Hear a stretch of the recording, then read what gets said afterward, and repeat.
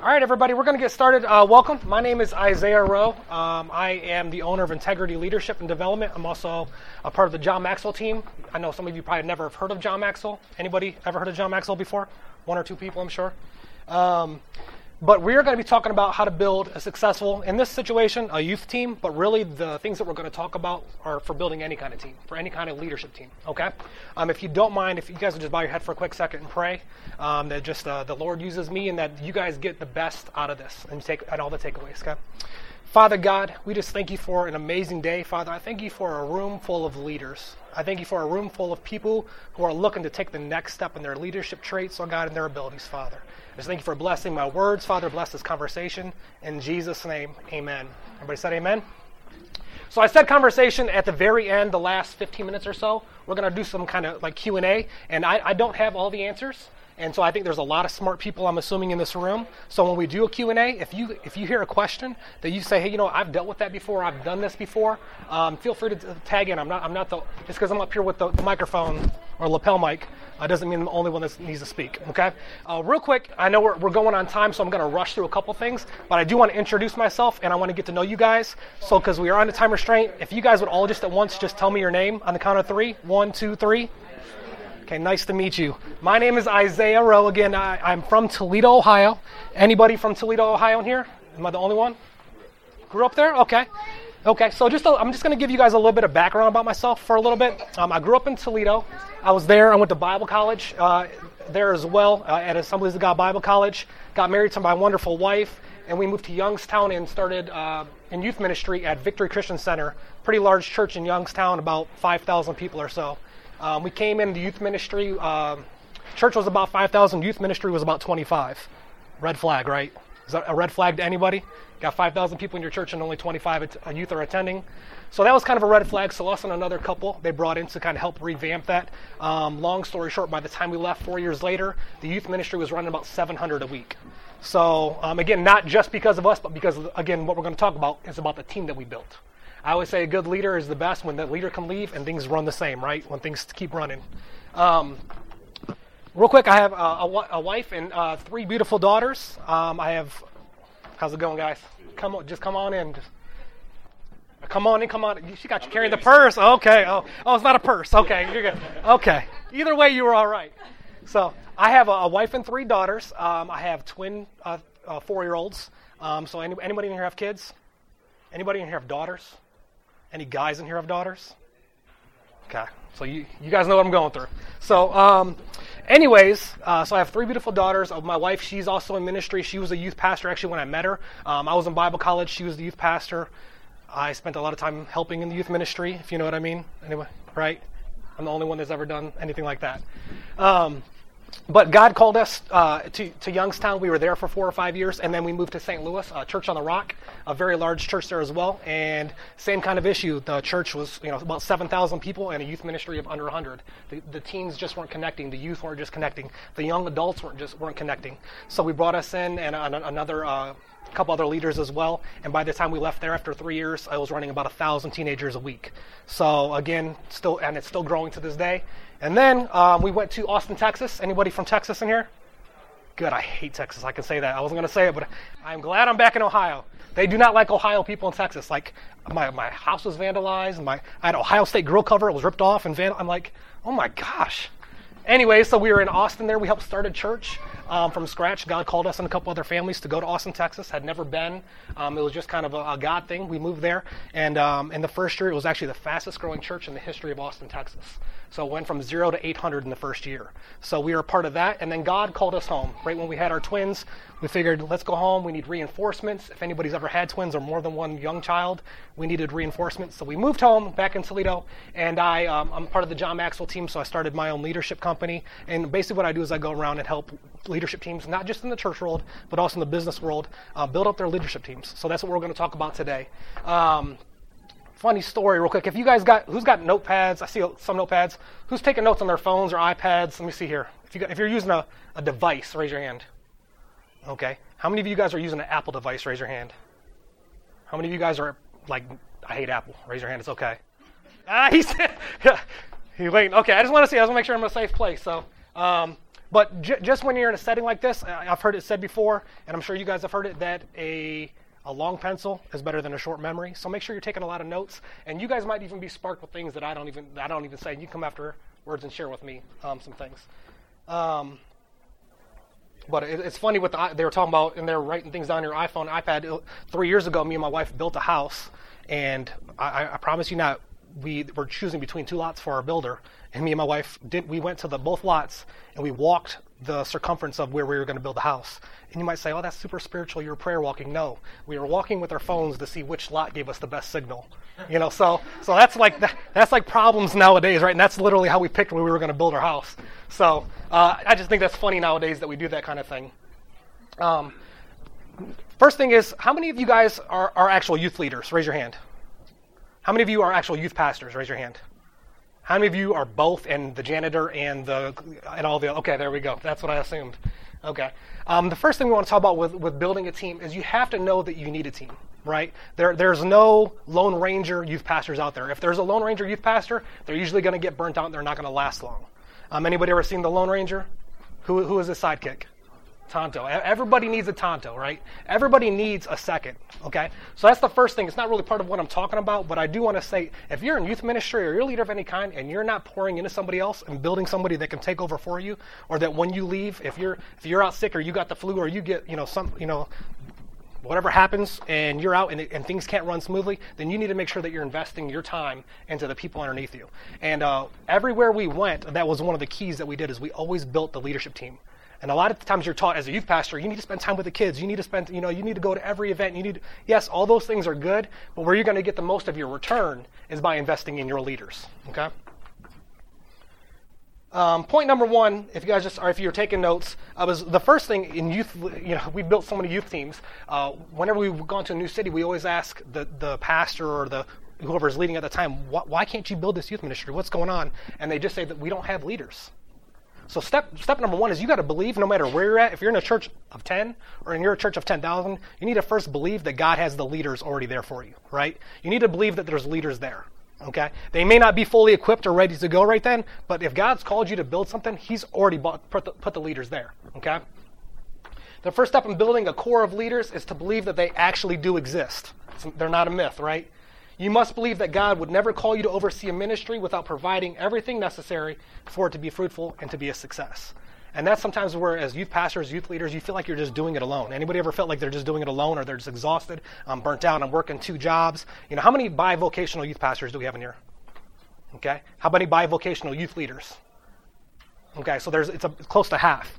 So it's kind of a different scenario if you're bivocational. You know that you don't have the same amount of time and the same amount of things to present as if somebody who's in full-time ministry.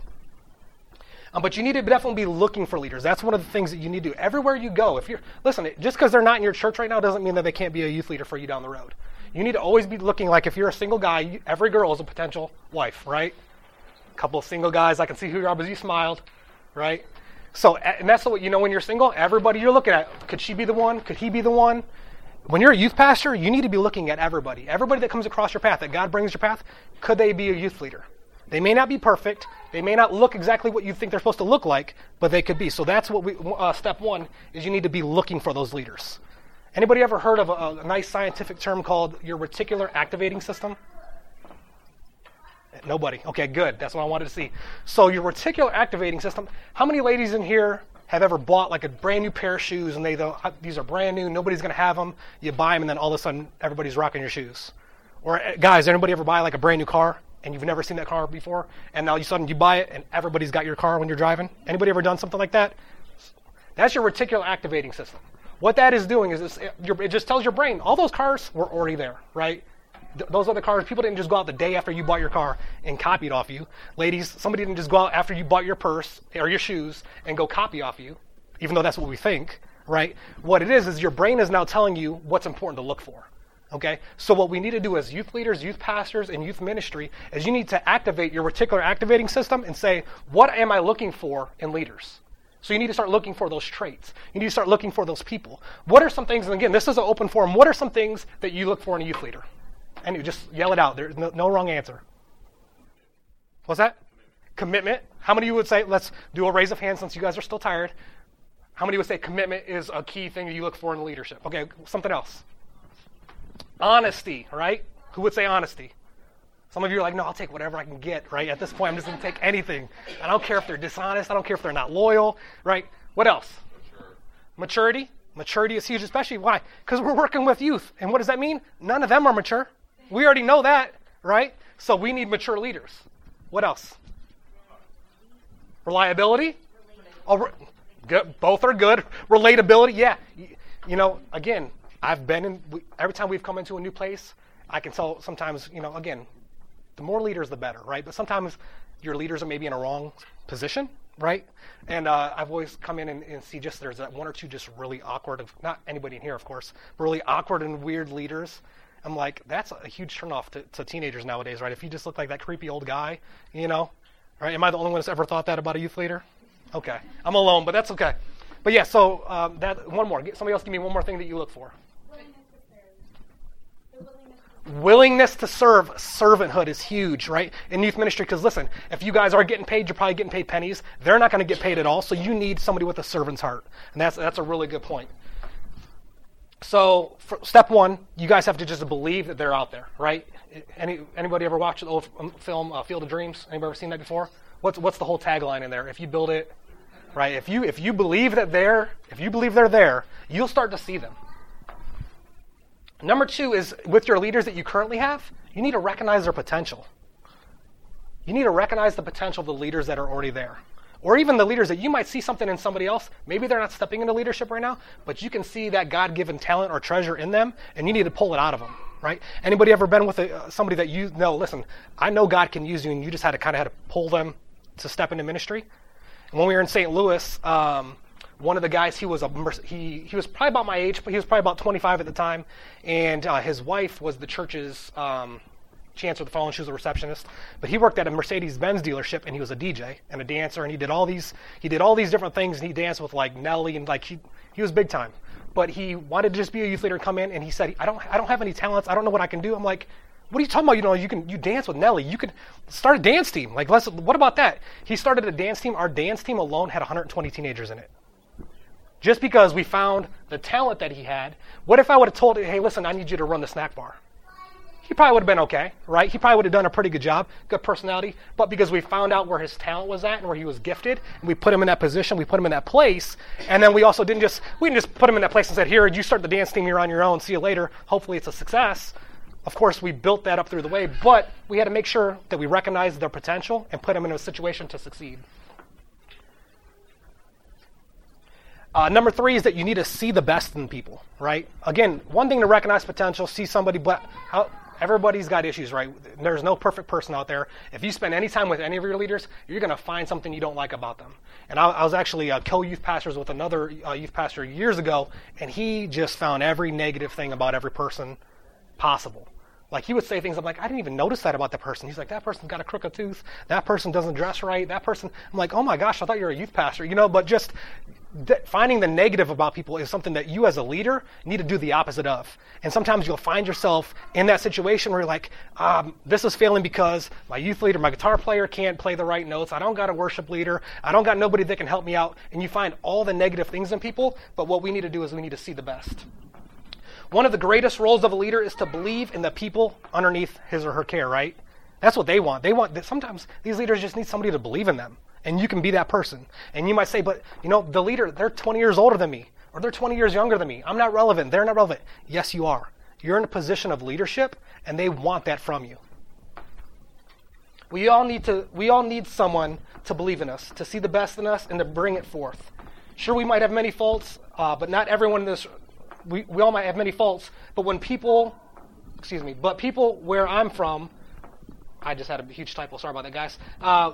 Again, we still need to be able to bring that out of them. So anything that you see in somebody, we need to bring the positive out of them. Number 4, take risks.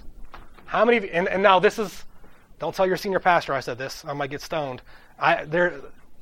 Take risks, I'm going to explain what that means. That doesn't mean do something risque. That means take risks in youth ministry, right? So I don't mean like have a dance off, you know, where girls are half dressed. And I don't mean be risky. I'm saying take risks in ministry.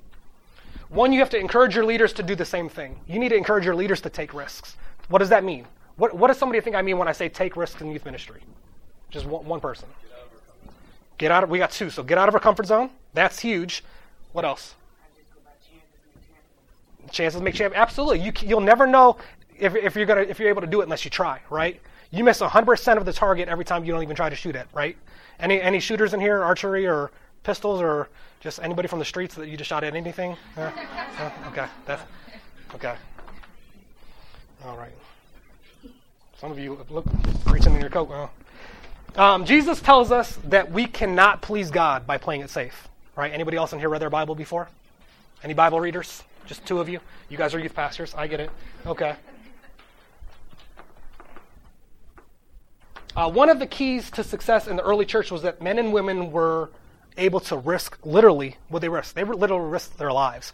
And hopefully your senior pastor is not asking you to risk your life for the youth ministry. But you may need to take other risks to do so, right? You may need to take a risk and step out in faith and believe that God's called you to revamp your youth center, but the funds aren't there. Anybody been there before? Right? Maybe God's, saying, hey, you need to start this new ministry, but the leaders aren't there, the finances aren't there. Anybody else ever been there before? Are you guys in youth ministry? Maybe, again, I was in youth ministry 10 years ago and 5 years ago, so maybe it's now better now. But for some reason, when I was in youth ministry, everything was, pulling hair and, pulling teeth, and to get finances for anything, the kids ministry would ask for it. Sure, here you go. Here's the extra 10 grand. Youth ministry, you guys need to have a car wash. Raise it yourself. Am I alone? What church do you guys go to? If they're hiring, let me know. If you're afraid of messes, if you're afraid of failing, if you're afraid of risking, you're never going to get anywhere, especially in youth ministry. Why? Because our teenagers nowadays, what do they gravitate to? That's what they gravitate to, is people that risk everything, that take chances, that are doing something different, doing something new. Listen, if you do the same thing in back-to-back weeks in youth ministry, you've lost them. You need to create something new literally all the time, right? Our youth nowadays have an attention span of that. Right? They'll download an app, play it for 10 seconds, and delete it and go on to the next app. I mean, that's just literally the youth of today. Their attention span is so short, and not on purpose, but we've created them, right? We develop the people around us by letting them develop their gifts by actually using them. That was one of the biggest things in youth leadership that we built, is we literally would grab the youth and make them part of the leadership team. We would take our seniors and our juniors and literally give them ownership, let them make decisions, give them ownership and make them feel a part of things. If you're not doing that with your youth, that's one of the key reasons why I've seen in multiple youth ministries where you lose your youth. If I'm the youth pastor, I'm going to make the decisions, I'm going to make if you're doing your youth center the way it looks, give your youth ownership of that. Okay? It's okay. You might say, what if they do something wrong? So what? It can be fixed, right? So youth nowadays want to have ownership. Encourage your team to not wait until their gifts are fully developed before they put them to use.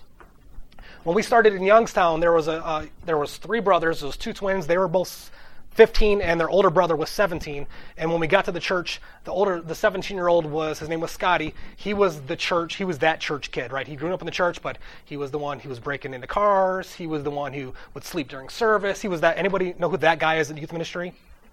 Again, what kind of youth ministry do you guys have? You guys are awesome. Anyways, he was that kid in youth. And every youth pastor, there was 2 youth pastors ago, he was still on staff at the church doing something different. And when we were coming in, the youth pastor was leaving, both of us said, hey, everything's amazing, you're going to love it here, but beware of Scotty. Right? That was the warning. He's horrible. He's going to be an annoyance. He's going to be rude. He's going to mess up your youth ministry. I would start by not even letting him in. But when we started, I had a conversation with him. I sat down, I said, hey, I've heard some things about you. I bet you have. I sat down with him for lunch. Teenagers, the weight of their heart is through their stomach, just like men, all of them, right? They're hungry. Feed them, right? Take them to McDonald's. So I took him to lunch, and I said, tell me a little about yourself. He said, I'm sure you've heard everything about me already. I'm like, I'm throwing it all out the window. Fresh start. Tell me about Scotty. And so he told me about the things he likes to do. He said he likes to play guitar. And I said, do you like to play guitar? I said, well, we're trying to build a worship team. Let me hear you. He came in, this kid literally could have been on American Idol. He, the first year, fine arts, do you guys still do fine arts here in the AG? Okay. The very first year he did fine arts, and he went to nationals on 3 different guitar, soloing, and worship team, and he had never done it before. He wasn't even being used. He was just sitting in the chair, and now he's a worship leader for a church of 10,000 people in Texas. But why? Because not just me, but our other leaders took a chance at this kid, right? And I'm not saying that God wouldn't have found somebody else to use him or grab him, but he then became that week while we were sitting at lunch, I said, you're going to be our worship leader. He's like, I don't even go to the youth. I'm like, you're going to be our worship leader. Well, I don't sing. Well, you're going to sing. He's like, I've never sang in my life. His whole family's musicians. He's like, I'll play guitar, but I don't sing. I said, you're going to sing and you're going to play the guitar. He got up there and he literally, one of the best musicians and I'm a musician myself. I play guitar and done music for 20 years. He circles around me, like with his eyes closed. But God had, that gift was already in him, right? And the point to that is there's youth leaders and other people that are probably already where you're at now, that if you would just activate that reticular activating system and start looking for it, and again, it might not be a bright shining star. He might not have already been on stage playing. That's an easy gift to grab. I can see he can play. I can see God can use him. Let him be a part of my team. What you need to do is start looking for the people that aren't being used, the people that aren't being used to their full potential. Just by a raise of hands, can you think maybe there's a chance that somebody, at least one person at your church or in your circle, is maybe not being used to their full potential? Okay, 5 of you. That's good. Okay.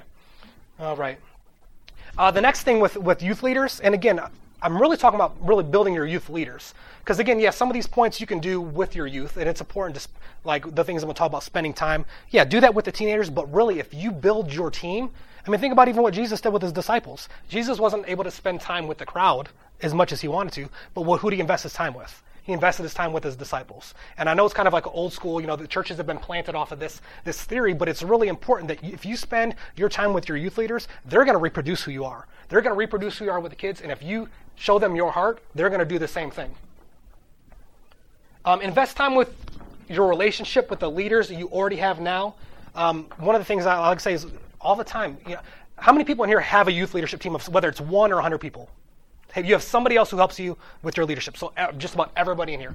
So even if it's just once a week, twice a week, even if it's just once a month, plan it, let them know, and do some kind of team building exercise. Whether it's just let's go to Starbucks together and just brainstorm. Let's take a trip and go to another youth ministry that's maybe an hour away that's doing some things that we're not doing. Things like plan those kind of things because one, and trips like this, this is something that you guys are doing, but you take it out of the normal. When you're outside of the normal is when you really build a relationship with your youth leaders. Okay. To be a leader, here's a couple things you need to be a leader. So if you're taking notes, again, you can't be afraid to be a leader, but number 1 is called the law of diminishing return. Anybody know what that is? Good, one person, I like it. Okay, the law of diminishing return is basically just this. The quicker you act on something, the more likely you are to actually follow through. Let's take it to an easy example that everybody knows. New Year's, right? New Year's Eve, everybody's dropping 10 pounds. By the 2nd, everybody's giving up, right? By the 30th, or by the 2nd, people at the gym, there's maybe half the people at the gym. The 15th, a quarter of the people. And by the end of January, there's nobody following through with their New Year's resolution. Why? Because they didn't act on it, right? So the law of diminishing return just basically says this. The longer you wait to act on something, the less likely you are to actually follow through to do it. It kind of tags in with the law of limiting beliefs.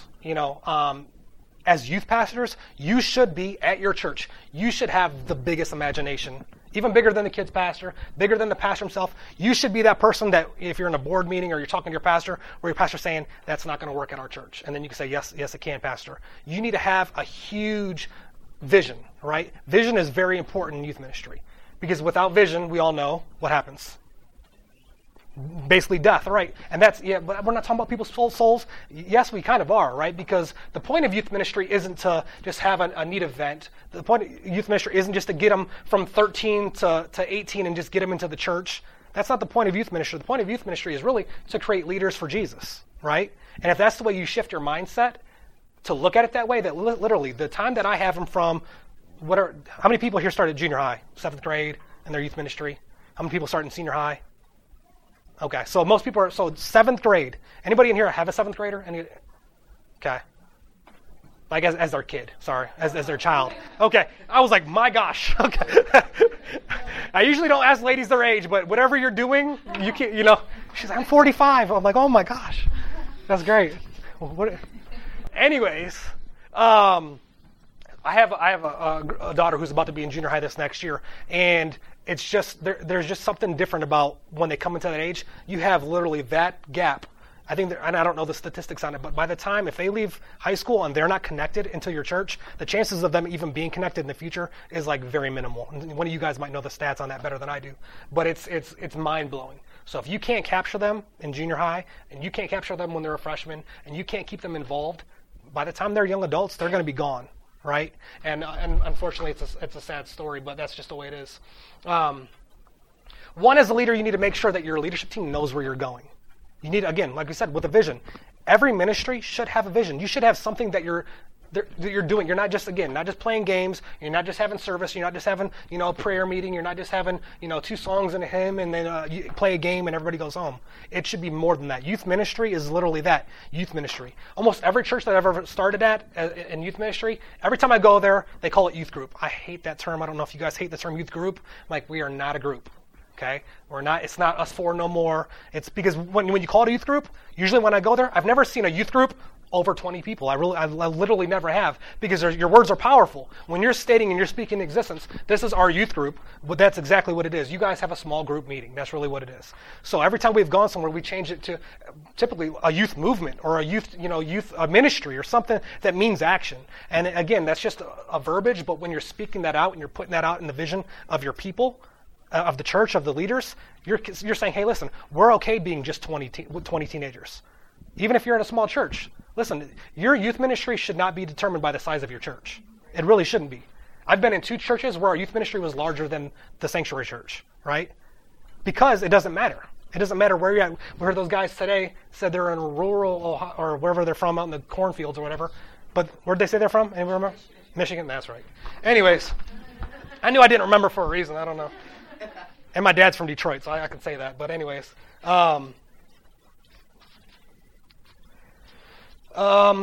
next couple points here, and then I'm going to get into 8 things that we're going to finish with, 8 things that you really need from your team. And hopefully these 8 points, again, if you take anything away, take these 8 points away, and they're just going to be some practical steps that you can really take, and you might forget everything I said in the beginning, but 8 practical tips that you can, when you're looking for leaders, when you're trying to build your youth ministry, 8 things that you're going to want from your team. But before we do that, I want to talk about the main word that I really feel that it's really a God word, in my opinion. It's really a Spirit-led word, and that's the word culture. Okay? Culture is very key in youth ministry. It's very key in church and church growth in general. But culture is literally what you allow. If you're the youth pastor, you set the culture of your church. You set the culture of your youth ministry, of your youth church. That's really what it is. And you set the culture, and you determine it. And I know that because when we were in Youngstown, there were things that worked in Youngstown that when I went to St. Louis, we tried to mimic and do in St. Louis because it worked in Youngstown. Some of those things worked, but we had to find the culture that was a little bit different in St. Louis than it was in Youngstown, right? And then we went from St. Louis to Austin. Texas is like its own country. I hate it. They think they're their own people. But the things that worked in Youngstown and in St. Louis, and then in Texas, we were there for 3 years. Those same things didn't work because they had a different culture. But we knew what we wanted to create in that vision and the culture was the Spirit of God, literally. And I tell people all the time, people ask, well, what kind of church are you guys?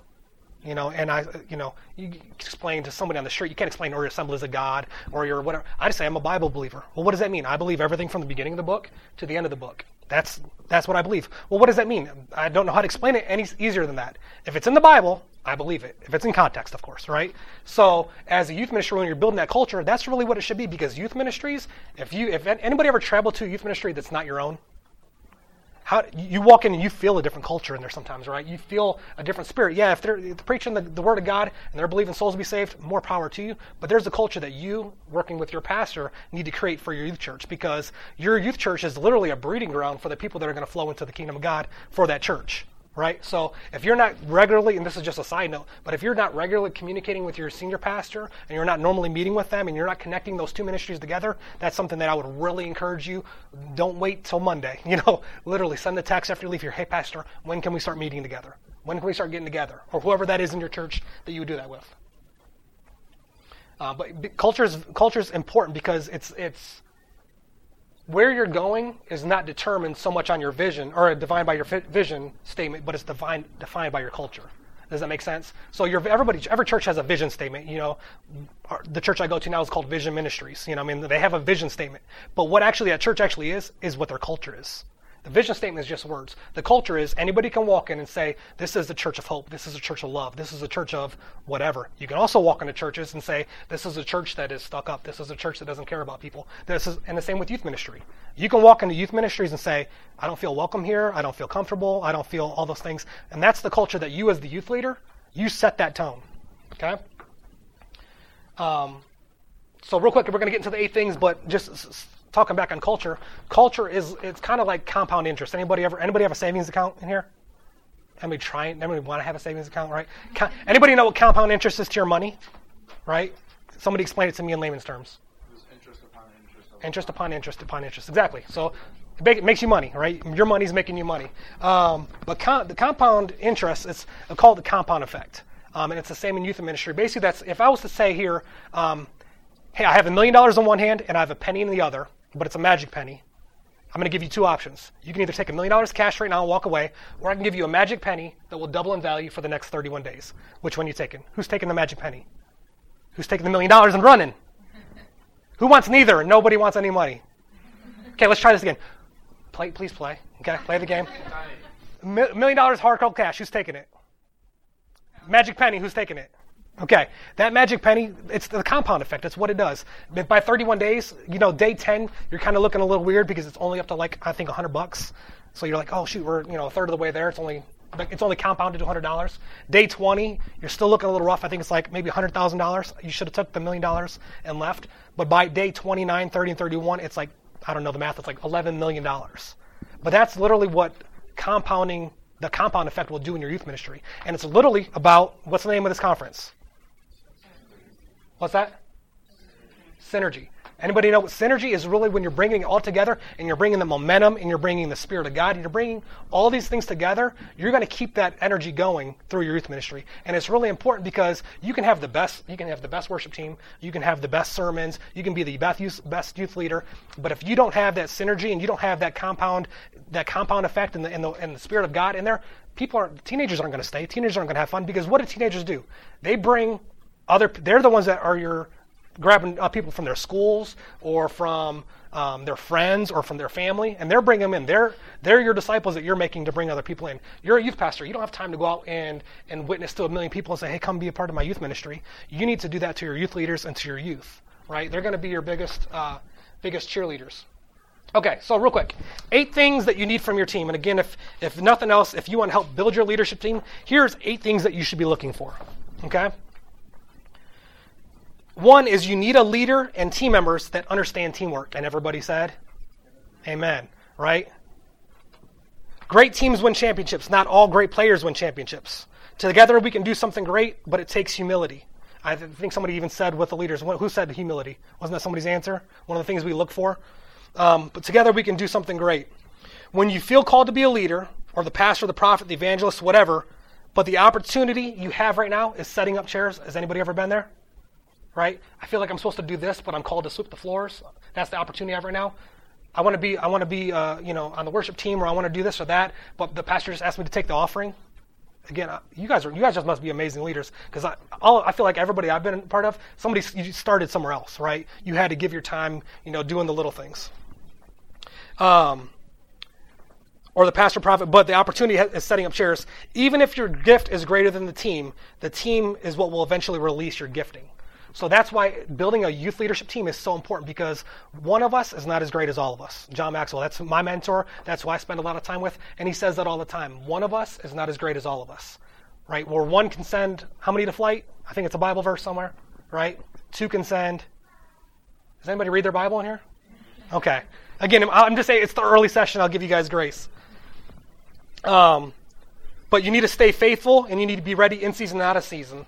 As leaders, that's why you need to always be raising up the people beneath you. And you need to be ready if somebody, youth pastors in ministry positions, they have the highest turnover rate, in any position in ministry. Do you guys believe that? And it's true. I think the average youth pastor stays 1.7 months, or 1 year, 7 months. It's kind of the average tenure of a youth pastor. Even children's pastors stay longer than that. And I have 3 kids, and I know how difficult that is, right? So you have to be ready in season and out of season, especially if you're the youth pastor. You never should want to leave your ministry worse off than when you got there. You should want to leave it in a better place. So even if you feel like, hey, God's calling me somewhere else, you should still, to the day you leave, be giving 110% to God and to that church and to your pastor, right? So you got to be ready in season, out of season. My oldest daughter, she plays all kind of sports. She's a freak athlete. She gets it from her mom. I don't know how, but she plays 2 years up in travel soccer and travel basketball. And so she's 11, but she plays U13. So she plays with 13-year-old girls. And on her basketball team, they played all year. And it was her first year actually playing basketball. She started every game at point guard. Anybody know what a point guard is? Anybody follow basketball? So they have the ball almost the entire time. They're the one who runs the team. They played their entire season, didn't lose a game. Then they made it to the championship game, and she had an indoor soccer game on turf. It's just a kind of a scrimmage kind of game. And anybody ever ran on turf? It's basically like rubber. It's like jumping on a trampoline almost. She was doing. I'll show you what she was doing, because it's kind of gruesome. I don't want to. If you're squeamish, you can close your eyes. But she broke her foot the day before her championship basketball game. But I'm going to show you what she was doing. This is how she broke her foot. If you missed it, I'll do it again real quick. If you guys can see. Yeah, she was just literally walking, and her foot snapped in half. She broke it. It was literally just like, but being ready in season, out of season. Now this young girl who's never played basketball all year, because my daughter had been playing. Literally, her first start is the championship game. She had to be ready, right? And unfortunately, I told my daughter, like, you should have been stretching your feet. You should have been doing this or whatever. But they lost the game. They lost the championship game. Had been undefeated. The team they played, they'd already beat twice in the regular season. But because this other girl wasn't ready. And so as youth leaders, youth pastors, you need to make sure that you're always investing in the people around you, because you never know. I also work at a financial company, and I manage about 25 people. And I always tell them, hey, listen, if I was to get hit by a bus tomorrow, which I'm not planning on being hit by a bus, but if I was, would you guys be ready for that next meeting, that next thing, or whatever? When I do leadership trainings, I tell them all the time, you should have somebody that is available and ready. If you were to walk away today, God called you somewhere else, your clothes are folded and you went up to heaven, that somebody else would be ready to take that position and lead those youth, because those are souls, right? Those are lives. And listen, even there, again, with the turnover of youth ministry, the turnover of youth pastors, a lot of youth are lost during that. And we don't look at that as pastors and ministers all the time. But even in a transition like that, if it's your teenager, if you're a parent, and you know there's a transition taking place, you want to know that whoever's coming in next, it'll be a seamless transition, and my kid's not going to be forgotten. My kid's not going to be missed, right? So number one is you need team members that understand teamwork. Number two is you need team members that learn how to honor upwards, downwards, and all around. Honor. Honor is very important in youth ministry. Unfortunately, the word honor is not, it's kind of frowned upon almost, because the youth nowadays, it's almost like if you go against the grain, if you go against honor, that's kind of what's applauded nowadays, unfortunately, in the culture that we live in. But honor is a key piece of any leader. Honoring up is usually easy, right? How many of you know it's easy to honor your pastor? For the most part, how many people here will say, I honor my pastor? Please raise your hand. Otherwise, I need to know who your pastor is. Right? Okay, good. All right. But honoring up is usually pretty easy. Even pretty much honoring to your left or your right. Honoring other youth ministers, people that are at your same level. But honoring behind you, honoring down, honoring the people that basically, in lack of better terms, work for you as youth leaders. Honoring down is sometimes difficult, right? Anybody know, and not in this room, of course, anybody know somebody outside this room that's just an arrogant youth pastor? No names. Anybody ever run into that guy at a youth conference? I'm the only one again. I must just know some really weird people, right? But honor is such an important thing, because honor reflects God's character. That's what God's character is. God's character is honor. And so by showing honor, we reflect God's character. You think of honor even, anybody remember the story in the Bible when Noah, a man of God, got drunk? Anybody ever read that story before? Couple heads. Good, you guys do read your Bible. I like it. I'll tell your pastors. Don't worry. But when Noah got drunk and he was left basically naked, what did his sons do? His sons honored him, and they basically covered him up. You can go back and read the Bible verse. But honor is very important, that you show that all around, and honor isn't necessarily given by the people who you're honoring, but you honor people because you are honorable. Right? So it doesn't matter, well, that person didn't treat me right, or my pastor does this. It doesn't matter what they do. You honor people not because of who you're honoring, but because that you're honorable by God, right? Number three, you need team members that communicate. right? You as youth pastor, you would just want your leaders like, just, hey, listen, communicate with me. If you're going to be late for a service, shoot me a text, give me a phone call. Anybody ever have a youth leader that just didn't show up to something, right? Again, I might be the only one. You guys have amazing youth leaders, so we're already really good. But you just, hey, listen, hey, just communicate with me, right? We shoot Instagram, Twitter, Facebook, call, text, send a note. I don't care. Communicate with me somehow, all right? How many people would say in this room that your youth ministry already would get stronger if your leaders just communicated better? Okay? I'm smart. I set reminders. So we got a couple minutes, and we're going to do some Q&A. So again, going back to that with communication, culture, a good culture in your youth ministry, if we're creating good culture, that question is you change from they will to I will. And that's where you got to change the way you look at things. You got to change the culture from they will to I will, or we will. A lot of times when you're talking about youth ministry, you're always like, talking to your pastor, but they can't do this, and they're arrogant, and they don't show up on time, and they don't do this. It's not they, it's we, right? If you're the leader, unfortunately, it's we. Right? And you reap what you sow. So if you're saying, listen, unfortunately, if all your leaders are late and don't communicate and have bad attitudes, and it's all of them, it's not the exception, it's the rule, I would maybe look in the mirror, and I'm not saying that anybody specifically, and it's not part of my notes, but if you're saying, hey, listen, nobody wants to help, nobody wants to do this, everybody's got a bad attitude, I would look back at yourself, right? Or whoever the leader is. Number 4. So you want team members who have a can-do attitude. You just want youth leaders who believe in you, like believe in the vision. Like if I say, hey, listen, we're going to have this huge youth event. It's going to be amazing. We're going to get everybody on board. You don't want those youth leaders who just say, yeah, but how much is it going to cost, and how are we going to make it happen? And yeah, you need those people, but when you're casting vision, you want youth leaders to say, yeah, we can do this. I'm going to get on my knees and pray. I'm going to fast. What can I do to help? That's what you want for your youth leadership team. How many would you say that would help? That's going to build energy, right? And same for you. If you're a youth pastor and you serve for your pastor, you should be doing the same thing. If your pastor says, hey, we're going to go from 2 services to 3 services, you shouldn't be that person in the boardroom that says, yeah, pastor, but did you think about the parking lot? Did you think about... Listen, you can fix all that down the road. Your pastor needs to hear, we can do that, pastor. I believe that vision, right? And the same goes for you and your youth leaders. So you need to have you want team members that have a can-do attitude. Number 5, now this might be a difficult one. This was more for me than something I wanted for my youth leaders. I just wanted youth leaders who had some good life skills. Right? Can anybody say amen? Like I just wanted youth leaders that showered every day. I just wanted youth leaders that combed their hair, right? I just wanted youth leaders who kept their car clean, right? Hey, we're going on a trip. I need 60 cars. Everybody group up. Yeah, and there's like 2 cars that nobody will get into because it smells like death.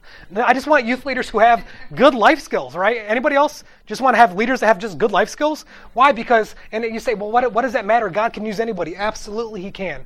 But what you don't want to have is when you have that kid that came out for the first time and they're visiting and they get a bad experience because the youth leader that you set them with looks like he's, committed crimes or whatever, Some of you have those youth leaders, I could tell. So again, I'm just talking showering daily, brushing your teeth, right? Things like that. Good life skills.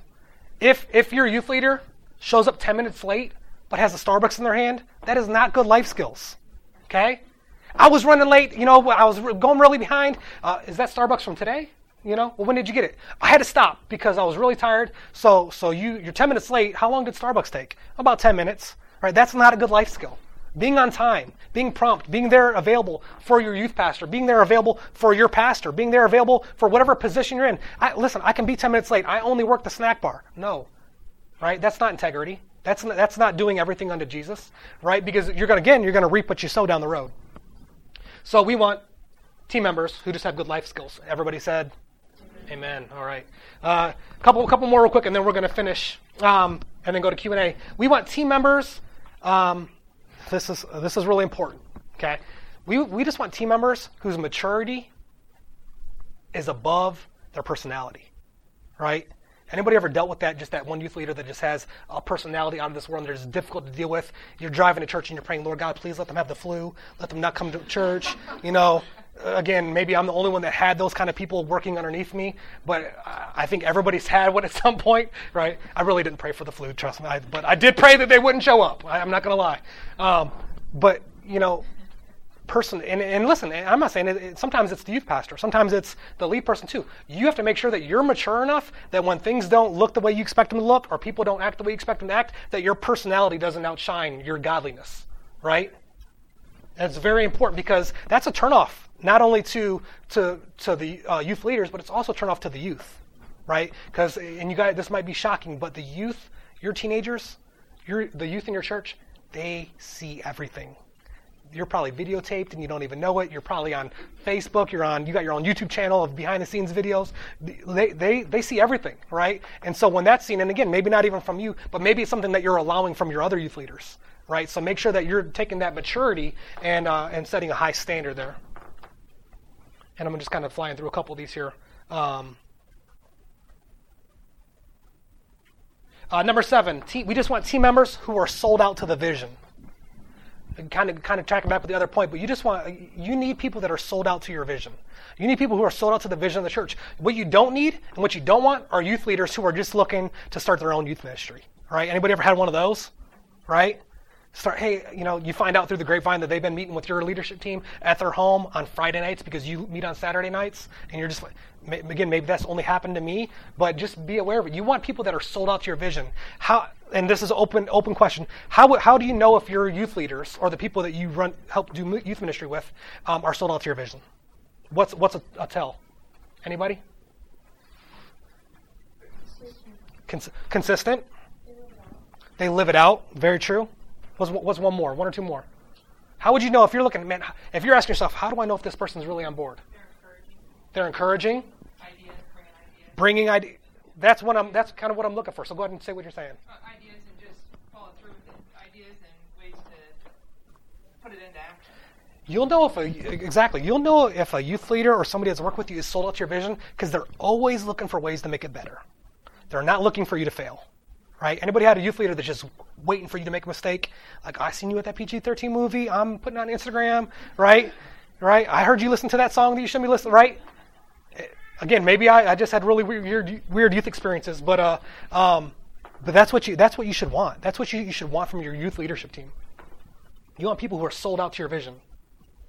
And again, the sore subject, but just kind of going with that, a way that I know that if people are sold out to the vision is if they're tithing.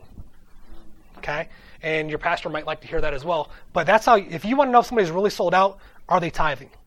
Not only of their time, but also of their treasure, right? It's really important because in the Bible it says, where your treasure is, there your heart is also, right? So if you're youth leaders, and this is a conversation that sometimes youth pastors have to have with their youth leaders, it's not as comfortable as you'd want.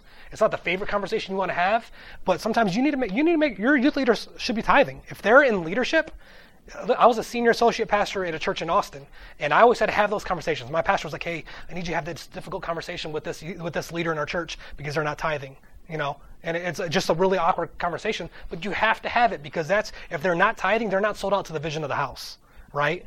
And why would you want somebody being a leader that's not sold out to your vision, right? Last thing, you should want leaders who are not on the gossip train, right? What you don't want is that leader who always says, "Did you hear?" Right? Guess what? Guess what I heard? Anybody have any of those in their church? Like, girl, guess what I just heard about brother Sammy and sister, That's the last thing you want in leadership because that's going to split. That'll cause a divide in your leadership team.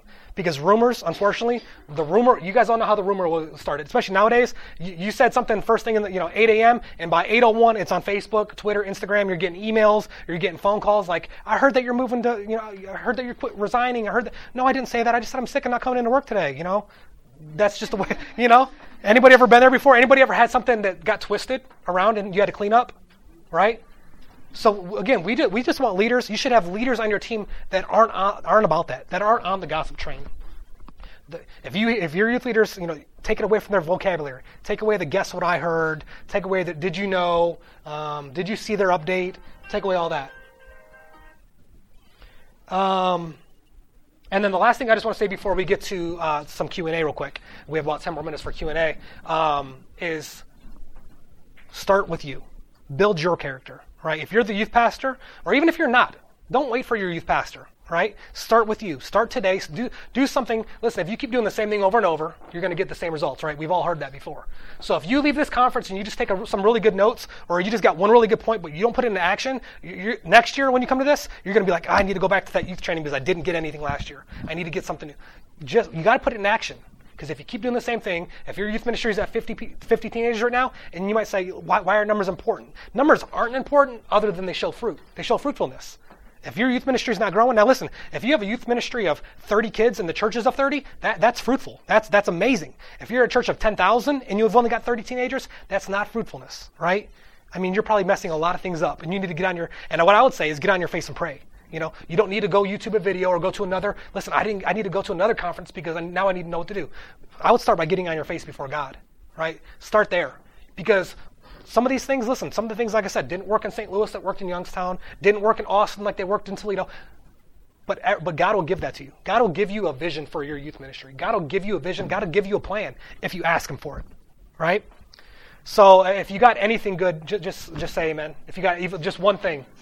Okay, so let's do some Q&A. And again, I'm not the only one that needs to respond. I'm sure there's a lot of experience in this room. So anybody have any questions about youth ministry, not even about youth ministry, but maybe even about their leadership team or about yourself, just raise your hand up and we'll just go one by one if there is anything. And if I did a really good job, maybe there's no questions, but yes, sir. So I literally just started a month and a half ago. Okay. As a youth pastor full-time. Okay, full-time youth pastor, grades? 6 through 12. So you got them the whole time. Yeah. Okay. So my question is, because there was already a youth leadership team established. Okay. Is how do you begin kind of to mold it to what you want it to be? Does that make sense? Absolutely. Like, or even start growing it, because they were kind of like in limbo with the youth. So you just came into a new position. There was already an established team there, and you're kind of the outside guy coming in. Right. You want to. Yeah. So, and if anybody else wants to answer, feel free if you have some insight. But what I would say is, again, going back to build relationships. What I would start doing. How many of them are there? There's 5 right now. 5 right now. Have you spent individual time with all 5 of them? I've spent individual time with 3. Okay. What I would start out with is build a one-on-one relationship with them. And if they have spouses, build a relationship with their spouse, with both of them.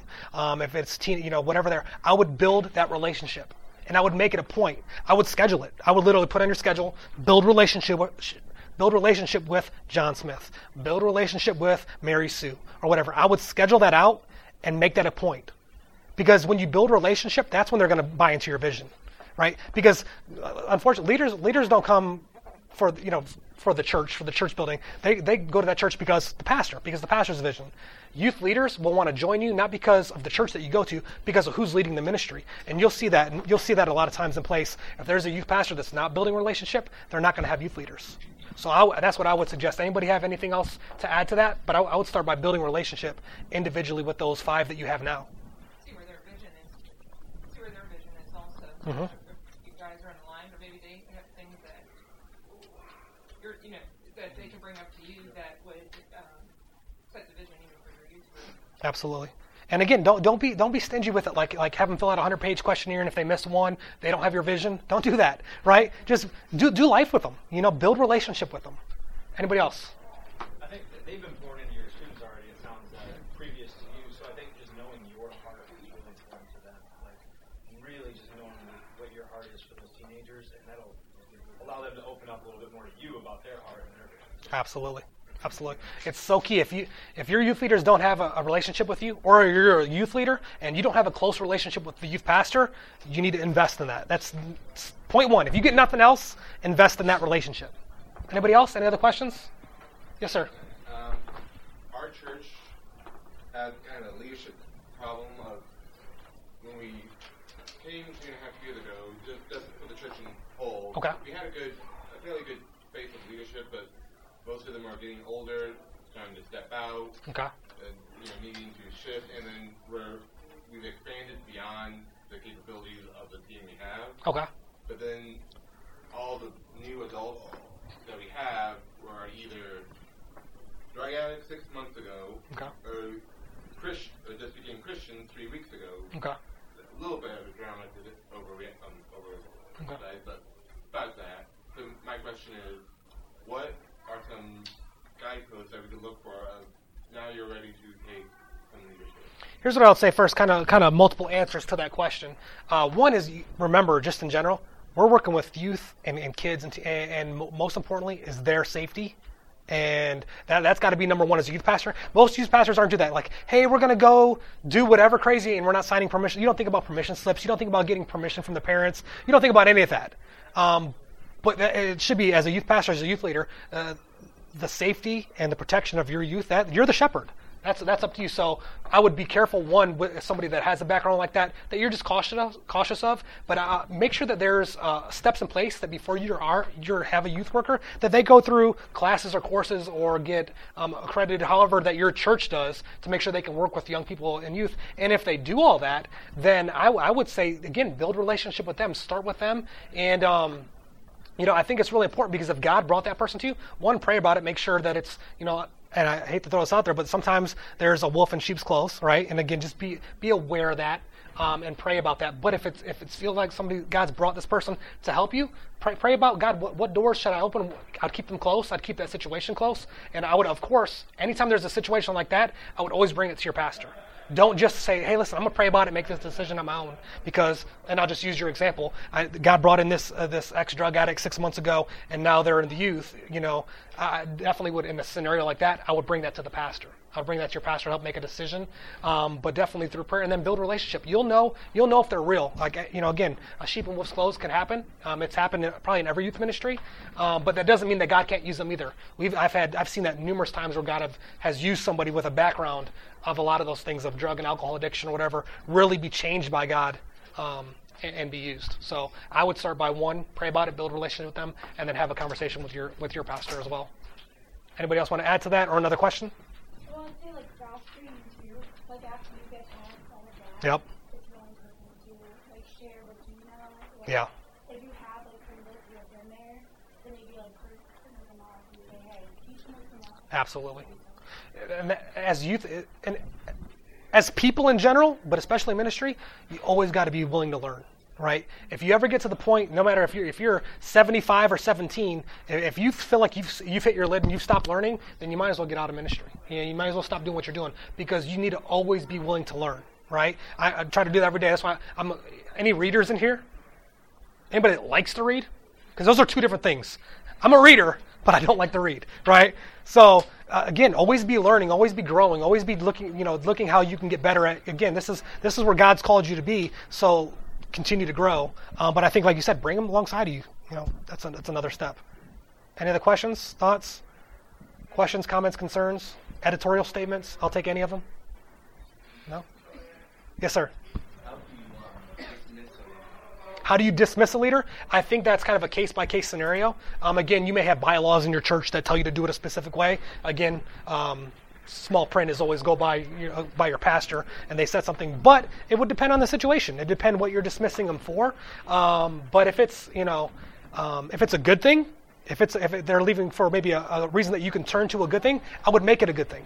Maybe it's not the best situation, but I would present it as a good thing, especially if they're really connected and they have a lot of relationship with the youth. Then I would make it a public thing and make it a good, like a positive, right? If it's maybe for not so good reasons or whatever else, then I would just again talk with your pastor on how to do it. But that's a whole different answer. If they're maybe let's say morally fallen, or I'm just saying using big examples, then that looks different, right? But if it's for a positive thing, or they're just moving on, or that maybe you just think they're not meshing, or they're not following orders, or whatever it is, if it's not a big deal, then I would make it a positive. Hey, listen, God's called this person to do some new amazing things. Let's grow. Does that make sense?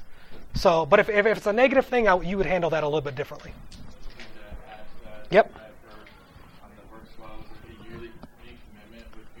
Absolutely. So you have that time you reevaluate everything. Absolutely. And say, okay, now we're going to recommit, or maybe say, okay, well, let's pray about it. Maybe I feel like, we're supposed to take a break here at this time, or maybe say, absolutely. Or just kind of recommitment, and then when they do recommit, having them sign like a committed thing for the Perfect. year, and then giving them the terms of why they would be, if they need to, be taken off, and then you question on what they already agreed on. Absolutely.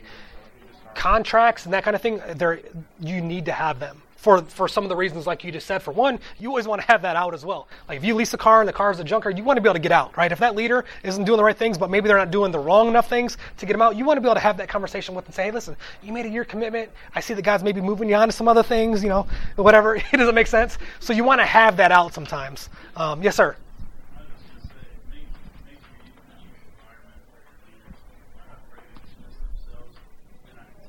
Exactly. I've got to stay connected to this because I made a commitment and all this stuff. Like I had a husband and wife that were they're older, they act a lot older than me. Yep. And so like they get cranky on trips, they had to Yep. stay late and stuff. So I actually had to pull them into my office once after church on Sunday, which was Been there. because they were leaders before I was a youth pastor. Yep. And I was like, listen, I can't have you yelling at me in front of the kids because you're Absolutely. going to bed. Yep. You have to respect that and stuff. And I get that you're tired, but maybe, someone might just want to help us with this and that. And then you got a lot of kids and you want to, Yeah. want to stay home and be with the kids and stuff like that. And within like 6 months, the wife kind of bowed out and was like, I'll help you on trips and stuff. Yep. And then after a little while, he was like, I got 5 kids, I kind of need to stay home. And it was kind of bad because he was my worship leader, but it was not too bad because Right. of all the positive stuff he brought in, Yeah. the negativity was picked up on. Yeah, as youth pastors, as youth leaders, again, if you just do everything with grace, do it through prayer.